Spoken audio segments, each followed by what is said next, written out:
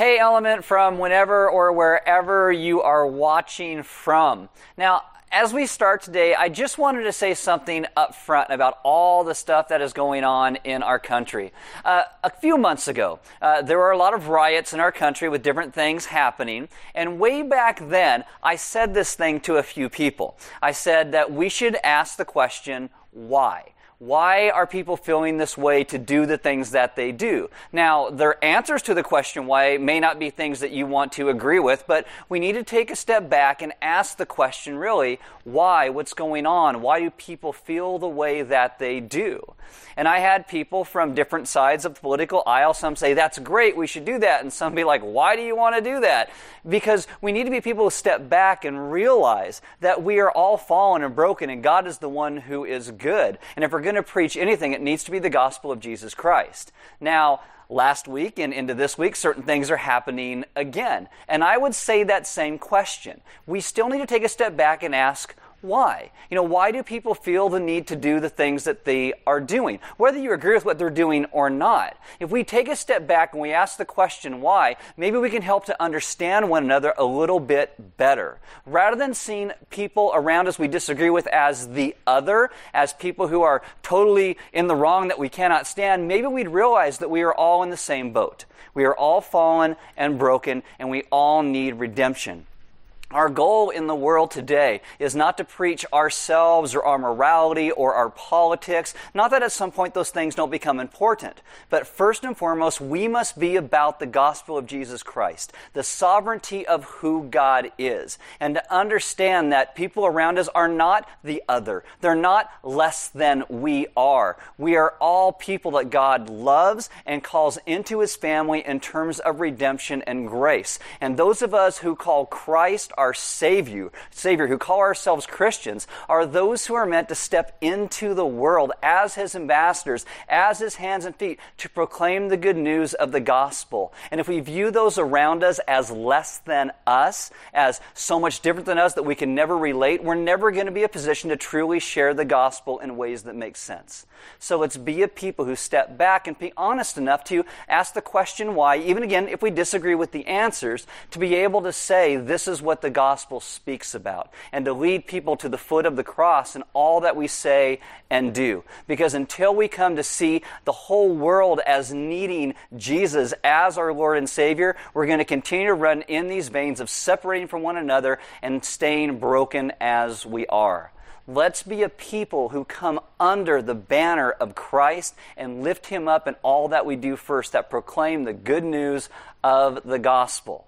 Now, saying that, I'll go to a little lighter note, and that new kids boxes are out this week. And if you are a parent and you want to do some kids notes and lessons with them, you can swing by Element to the little repository box we have them in, or you can actually sign up to have them delivered to your home so that your kids can have lessons that they go through as well. In the middle of the message today, we're going to put up a slide, and that slide is going to have a question on it. And you can pause the live stream, answer the question, take care of your kids, get a cup of coffee, maybe go a little bit deeper into what we're talking about today, because what we talk about, it might help us in the terms of kind of what our country is going through a little bit as well today. If you have a smart device, you can download this app. It is called YouVersion. You click on More and then Events in YouVersion, and we will come up by GPS in your smart device if you're in our local area. If you're not, you type in the zip code 93455, and then we will come up and you'll get sermon notes, verses, questions, announcements, really everything that goes with today's message. My name is Aaron. I'm one of the pastors at Element, and if you're so inclined, wherever you are, you can stand with me for the reading of God's Word. And this is John chapter 4, verse 42, and it says, "They said to the woman, 'It is no longer because of what you said that we believe, for we have heard for ourselves, and we know that this is indeed the Savior of the world.'" Let's pray.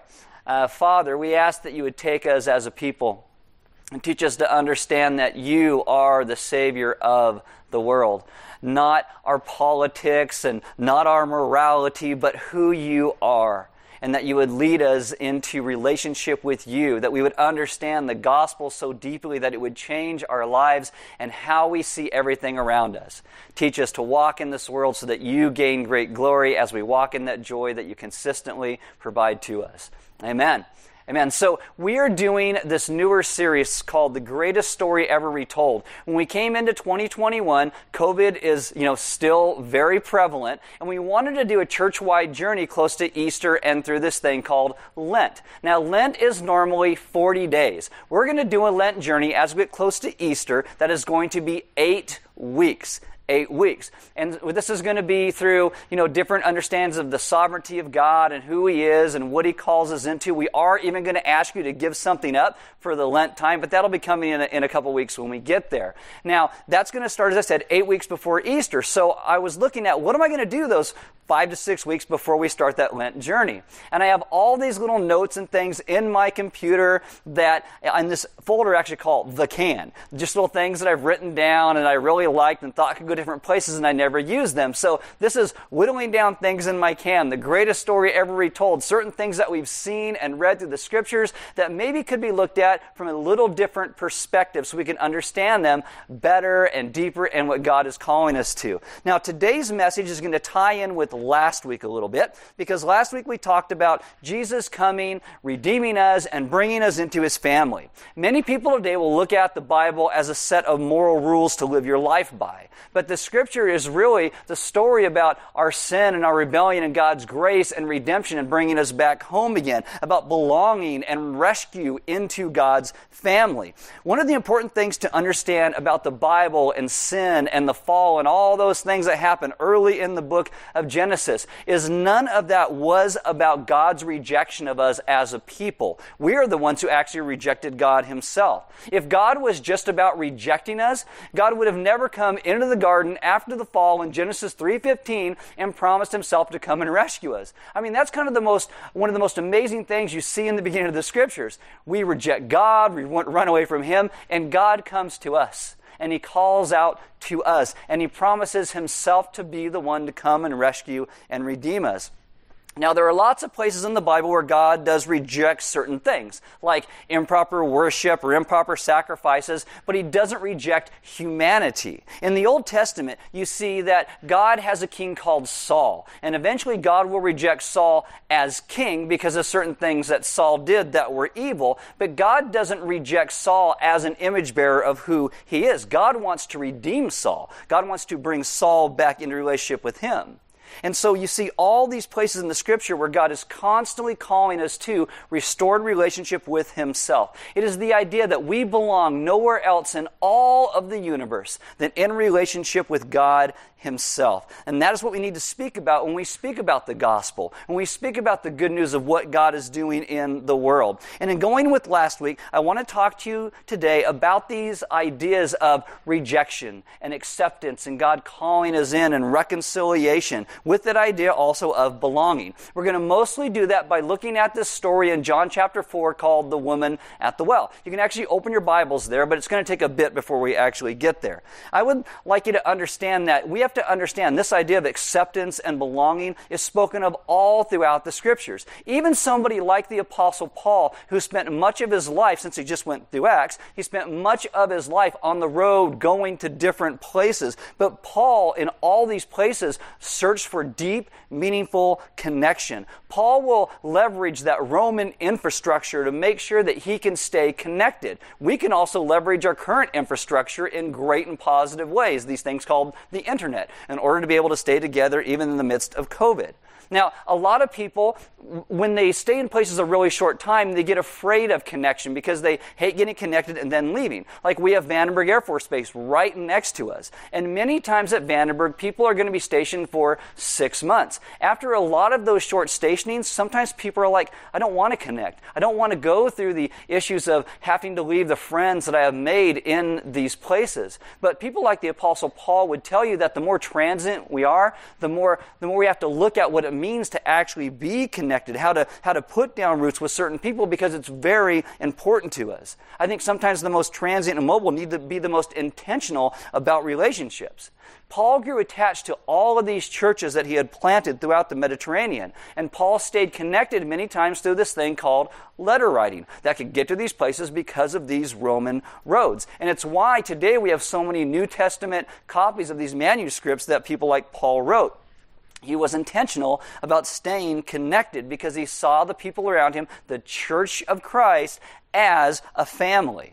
In Genesis 3:22, after man falls out of relationship with God because of our own rebellion and rejection of Him, we read certain words that have caused a firestorm in theology even to this day. Genesis 3:22 says this, "Then the Lord God said, Behold, the man has become like one of us in knowing good and evil." Now again, this is after the fall. And those words go to a couple things. First off, what we talked about last week, the Trinity, when God talks about us, we see God as a triune God. And the second thing is a proper understanding of the biblical narrative and the Hebrew language that is written there. With all the nuances that take place, when God says these words, it's the understanding that man is not like God, but now man, because of the sin in his life, is going to be lonely. He no longer has the connection and relationship, not just with God, but also with the rest of creation around him. He has become separated. It is the idea that man is now going to become like a lonely one upon the earth.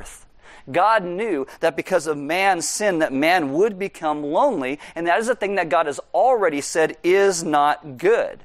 Again, this happens not because God rejected man, but because man rejected God. And because of this thing called sin, man could not enter into relationship with God. He couldn't enter into His presence. And so God comes in the person of Christ, dies for our sins, to take our sins away, to restore us to relationship with Himself again. It all is what we call the gospel. God rescuing and saving us as a people. For us, though, rejection is something that lurks deep within the human heart. Everywhere we go, really, everything we do, it kind of sits in the back of it. We assume that people around us are ready just to get rid of us. It's why some people become bitter and angry and push other people away before they think those people can push them away. It's this innate form of fallenness that we have within us. And we constantly bring things upon ourselves because of it. We always want to run from God and run from one another because I think we're afraid of rejection. Douglas Stone and Sheila Heen wrote a book called Thanks for the Feedback. And they note in this book how we face rejection all the time. They name some pretty common things. Like they will say that many kids hoping to get into college apply to a bunch and they get a ton of rejection letters. Like, why doesn't the college want me? They say 40 million people have signed up for dating websites every single year, and yet many of them the following year still remain single, and they feel like they have been rejected. The year they wrote the book, they said 500,000 entrepreneurs opened stores for the first time, and yet in that same year, 600,000 stores closed their doors. People rejected them. They said the year they wrote the book, there was 250,000 weddings called off. How's that for rejection? They said 877,000 spouses filed for divorce the year they wrote the book, and that's even higher actually back during COVID. Have you ever tried out for a team and didn't get on it? You ever go out on the recess playground and you're going to go play dodgeball and you're the last one picked for a team? You ever apply for a job and you didn't get it? Like, there are certain clothes that I would personally love to wear, but I don't because I would be rejected and made fun of. Like, I think they should make guy capris. And even just saying that, some of you are rejecting me right now for just saying those words. From the time we are born, our very survival depends on our parents' acceptance of us. And scientists now say that we are exceptionally attuned to our perceptions of rejection. There's even a study that they did of daycare kids, and they found the younger that kids go into daycare, the harder that they will end up dealing with rejection. Many kids, when they've been away from their parents for a long time, they found that they will act like when their parents show up, the kids are distracted, they're playing something, they don't notice their parents are actually there, they don't run towards them, they don't smile. And I don't know how they did this, maybe put diodes on the kids to figure out what's actually going on, but when they did these studies, they found that internally, when the parents actually did show up, even though the kids acted like they didn't care, their pulse accelerated. And all of a sudden, their blood pressure rose because they were excited that their parents were there, but they were training their bodies not to betray it just in case the parents had to leave again and didn't pick them up because they didn't want to deal with the rejection. Little kids did this without even being conscious of it. It was effortless, and it's very sad. One writer says that when rejection embeds itself deeply enough in a person, it starts to turn into shame. And then he says, and shame is self-condemnation. It is internal rejection. Lewis Smedes writes that shame is a very heavy feeling. And sometimes where guilt can make us feel bad about something that we have done, some action, what shame does is it makes us feel bad about who we are. Shame and rejection come in and they touch the core of our identity. And it makes us believe lies, not just about ourselves, but what God himself has said about us.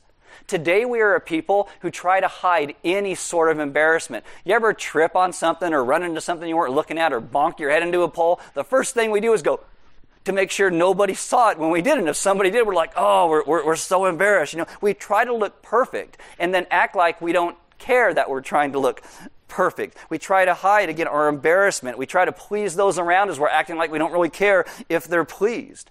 We run from rejection at every turn. We run from shame at every turn. Gershon Kaufman wrote, "Shame is without parallel a sickness of the soul, a violation of our essential dignity."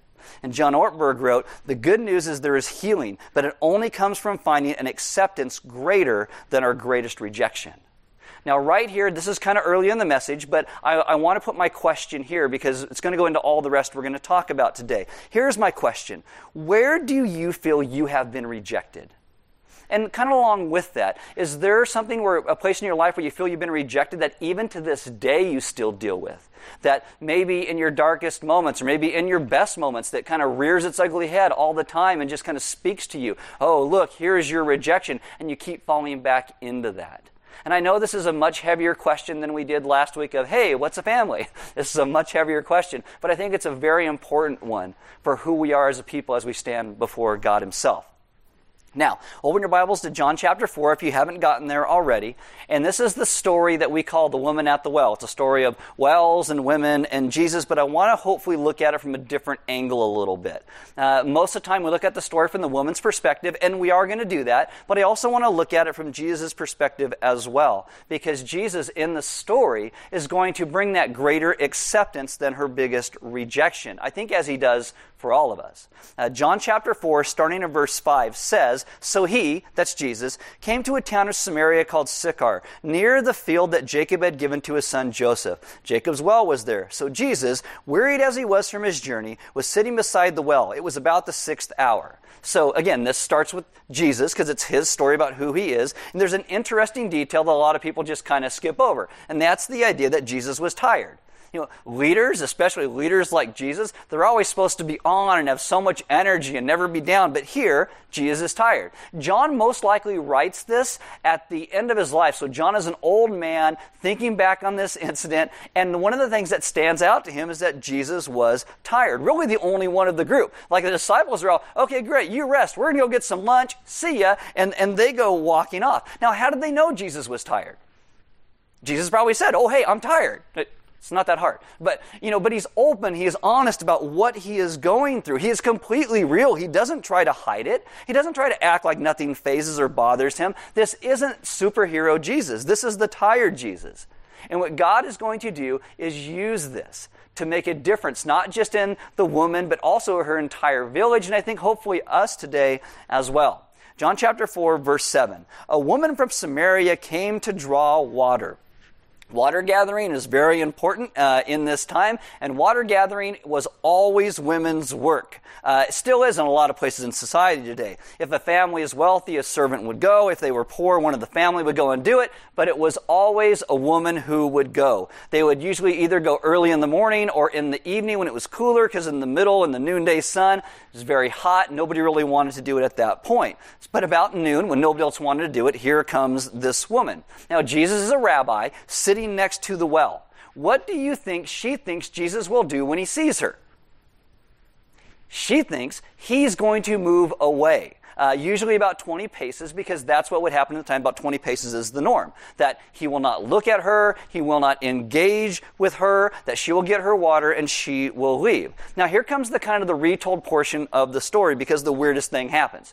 Jesus doesn't move 20 paces away. He also doesn't ignore her. What he does is he asks her for some water. Now I know when you read the text, it's not going to sound like he's asking, but this is really asking in the Greek. Verse 7 again. Jesus said to her, "Give me a drink." This is not like, woman, make me a sandwich. This, in the Greek, really is Jesus asking for a drink of water. Go to verse 9. The Samaritan woman said to him, how is it that you, a Jew, ask for a drink for me, a woman of Samaria? See, the woman knows how crazy this is. John even says, for Jews have no dealings with Samaritans. I mean, we don't see it, but Jesus here is really making a ridiculous request.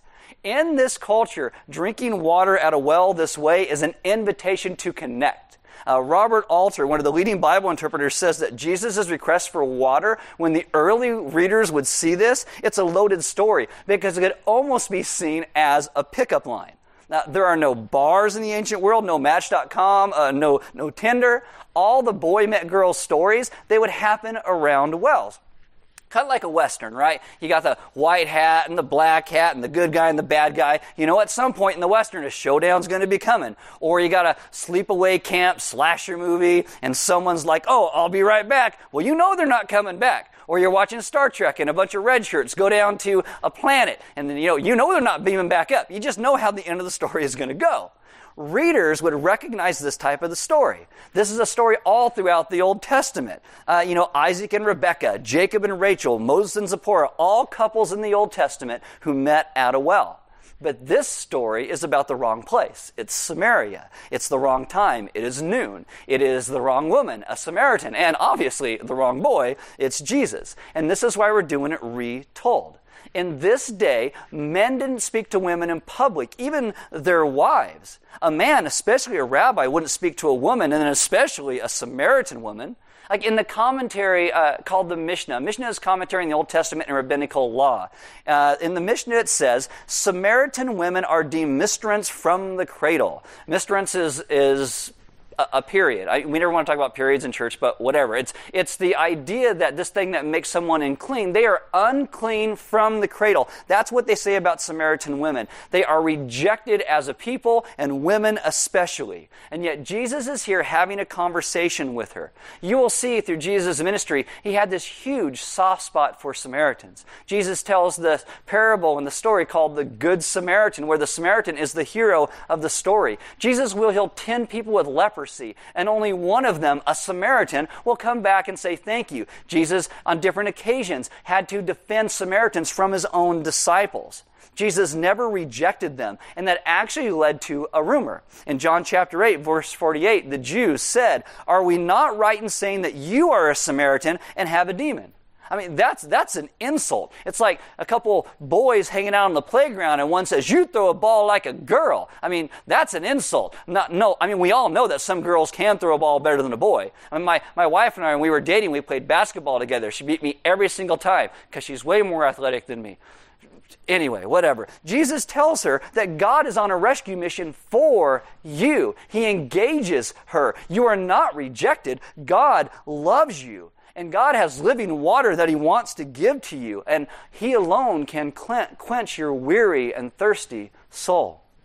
Verse 13 of John 4, Jesus said to her, everyone who drinks of this water will be thirsty again, but whoever drinks of the water that I will give him will never be thirsty again. The water that I will give him will become in him a spring of water welling up to eternal life. The woman said to him, sir, give me this water so that I will not be thirsty or have to come here to draw water. Jesus said to her, go call your husband and come here. The woman answered him, I have no husband. Jesus said to her, you are right in saying I have no husband, for you have had 5 husbands, and the one you now have is not your husband. What you have said is true.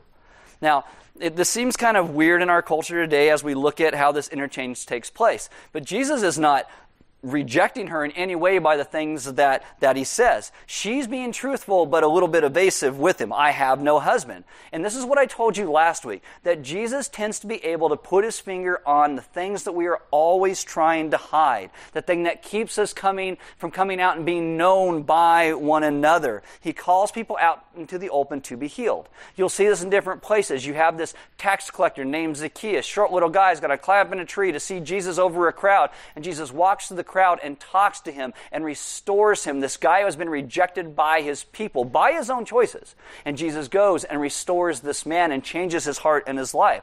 You have Thomas, who we call Doubting Thomas. At some times it almost seems like he is arrogant about his doubting. And what does Jesus do? He shows up. He speaks to Thomas. He restores Thomas. You have a woman caught in adultery in John chapter 8. And Jesus doesn't say the adultery is okay. He still tells her to go and sin no more, but he also doesn't reject her. He calls her in to be redeemed and restored. Peter denies Jesus 3 times. What does Jesus do? He goes and he finds finds Peter after the resurrection, and he speaks to him, talks about how Peter rejected him, and restores him. You have to understand, in this culture, a woman could not divorce a man. And so when Jesus says that you have had 5 husbands, he's probably pointing out the thing in her life where she feels most rejected. She has been rejected over and over and over and over and over. 5 times she has been rejected. She probably got married each time thinking, well, hopefully this will be the one. But 5 times different men have said to her, I don't want you any longer. And now she is currently with a person who's not her husband. It's most like a relationship that borders on slavery, where sexual relations is a part of his prerogative. It is sad. She is broken. She is ostracized. It's why she comes to the well at noon, because she would rather face the heat of the noonday sun than all the scorn and rejection of all the people in her village. Rejection hurts. Literally, it hurts. The National Academy of Sciences published a study that showed the same system in us that registers physical pain also registers the pain of rejection. And what Jesus does is he points out the woman's greatest point of rejection, but he does not condemn her. He speaks the truth to her, but doesn't condemn her.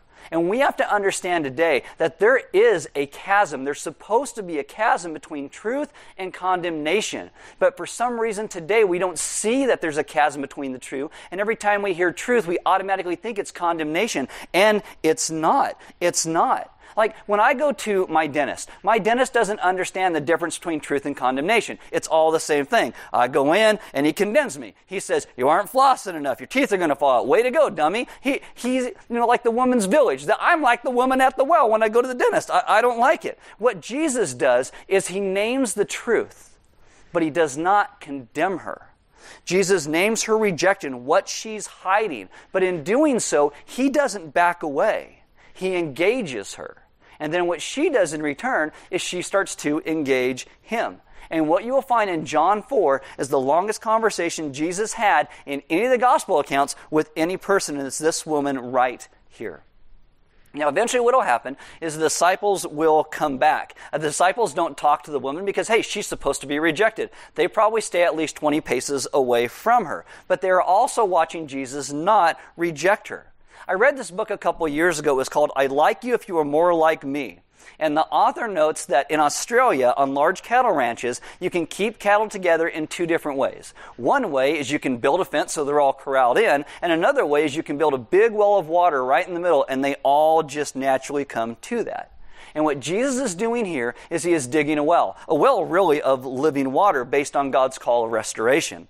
The religious leader in Jesus' day, and many religious people in our day, what we do is we build fences. We love to build fences to keep the undesirables out and the good people in and show them what they're supposed to do. Like the rabbis in Jesus' day, when they built fences, they'd build a fence around the law. Well, the law says, don't commit adultery. So they would extend that fence out and say, so don't talk to a woman, don't look at a woman, don't touch a woman. And in this book, the author says this, rejection builds fences and acceptance digs wells. And that's a great point in understanding the retold story. Last week I talked about Romans 15:7, where Paul says to welcome one another. The word welcome is also the word accept. Jesus digs wells of living water. He invites her in, this rejected woman, to be part of his family. She is the poster child for rejection. She is the wrong gender, the wrong ethnicity, the wrong religion, the wrong morality, the wrong relational status. And yet she meets Jesus at a well. And Jesus invites her in and loves her. And then she doesn't even seem to notice the rejection of the disciples around her. And Jesus says, go home and get your non-husband and come back. And instead she goes into town and she tells everybody. She invites everyone. Because at this point, what's the worst that could happen? She has found an acceptance that is greater than her biggest rejection. She's experienced the worst she ever could from her village, so why not now just talk about who Jesus is and this living water and this great acceptance that she has found in him. Verse 28 of John chapter 4. So the woman left her water jar and went away into town and said to the people, come see a man who told me all that I ever did. Can this be the Christ? Can this be the Messiah? Can this be the one that we're all looking for? And they went out of the town and were coming to him. She tells them, he said everything I ever did, and yet, in the end, he didn't reject me.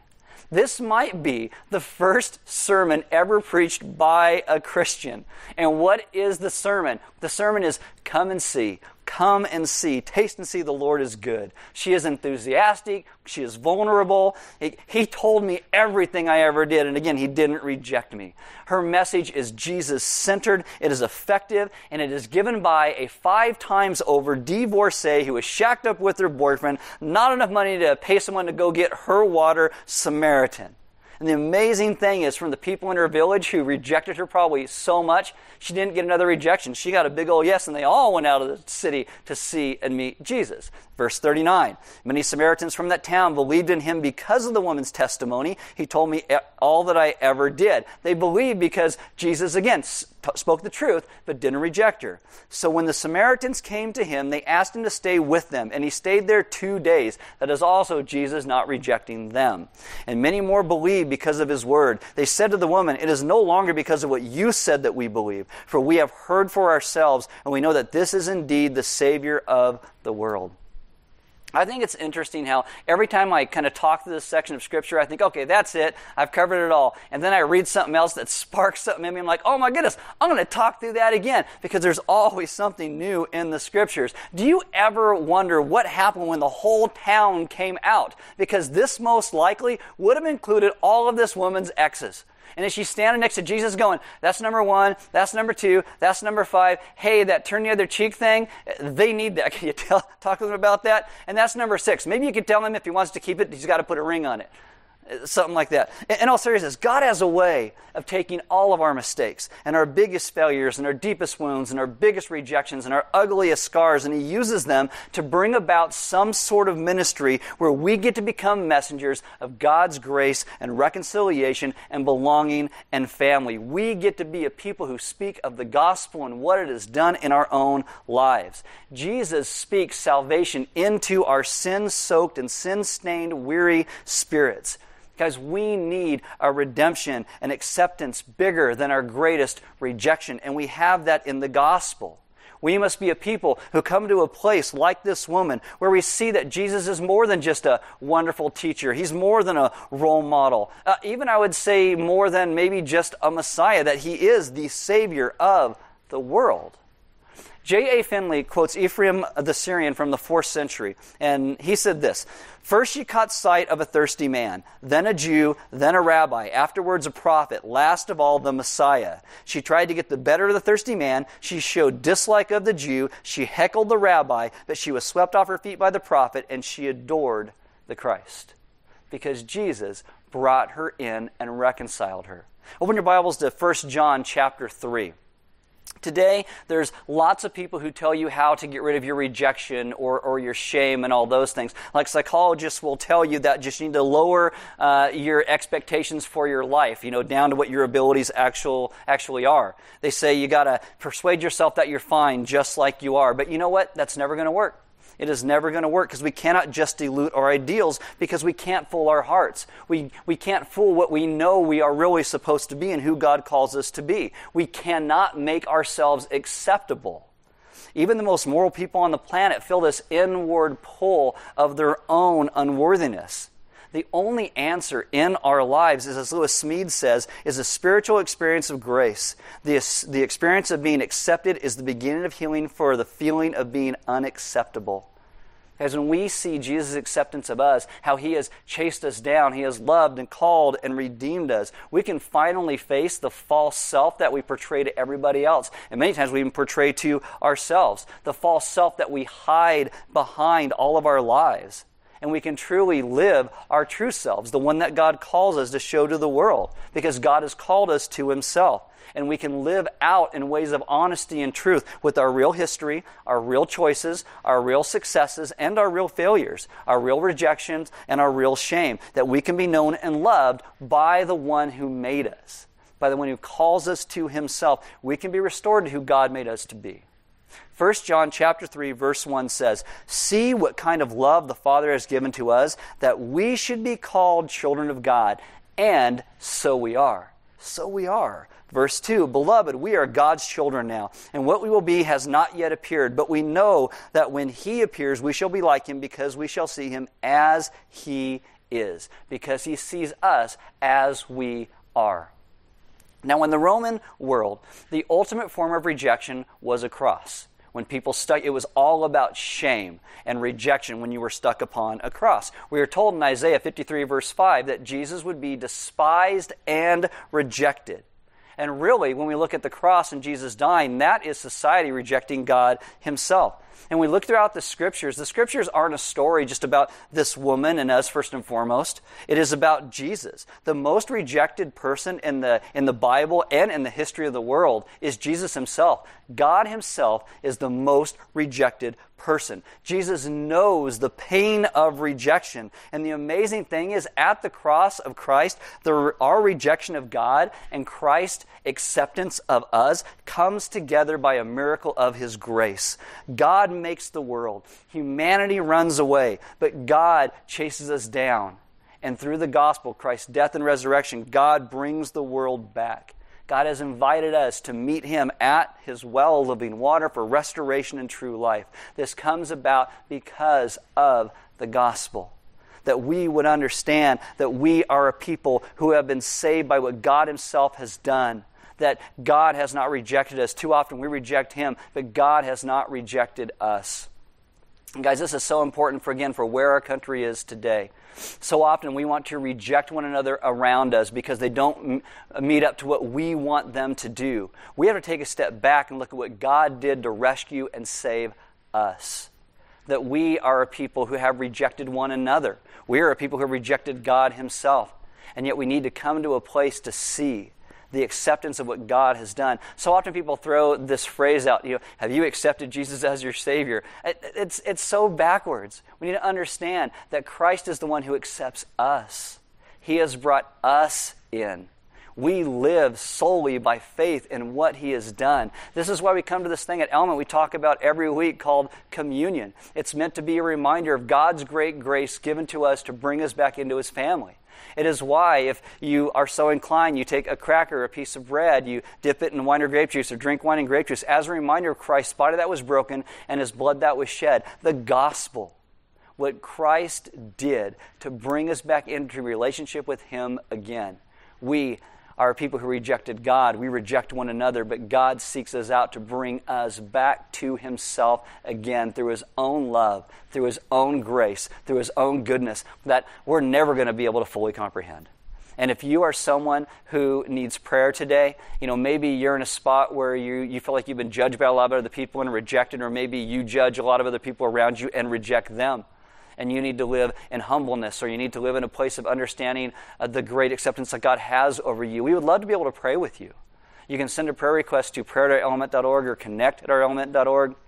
Because we want to be those who come alongside one another and remind one another of the great love that God has for every single one of us.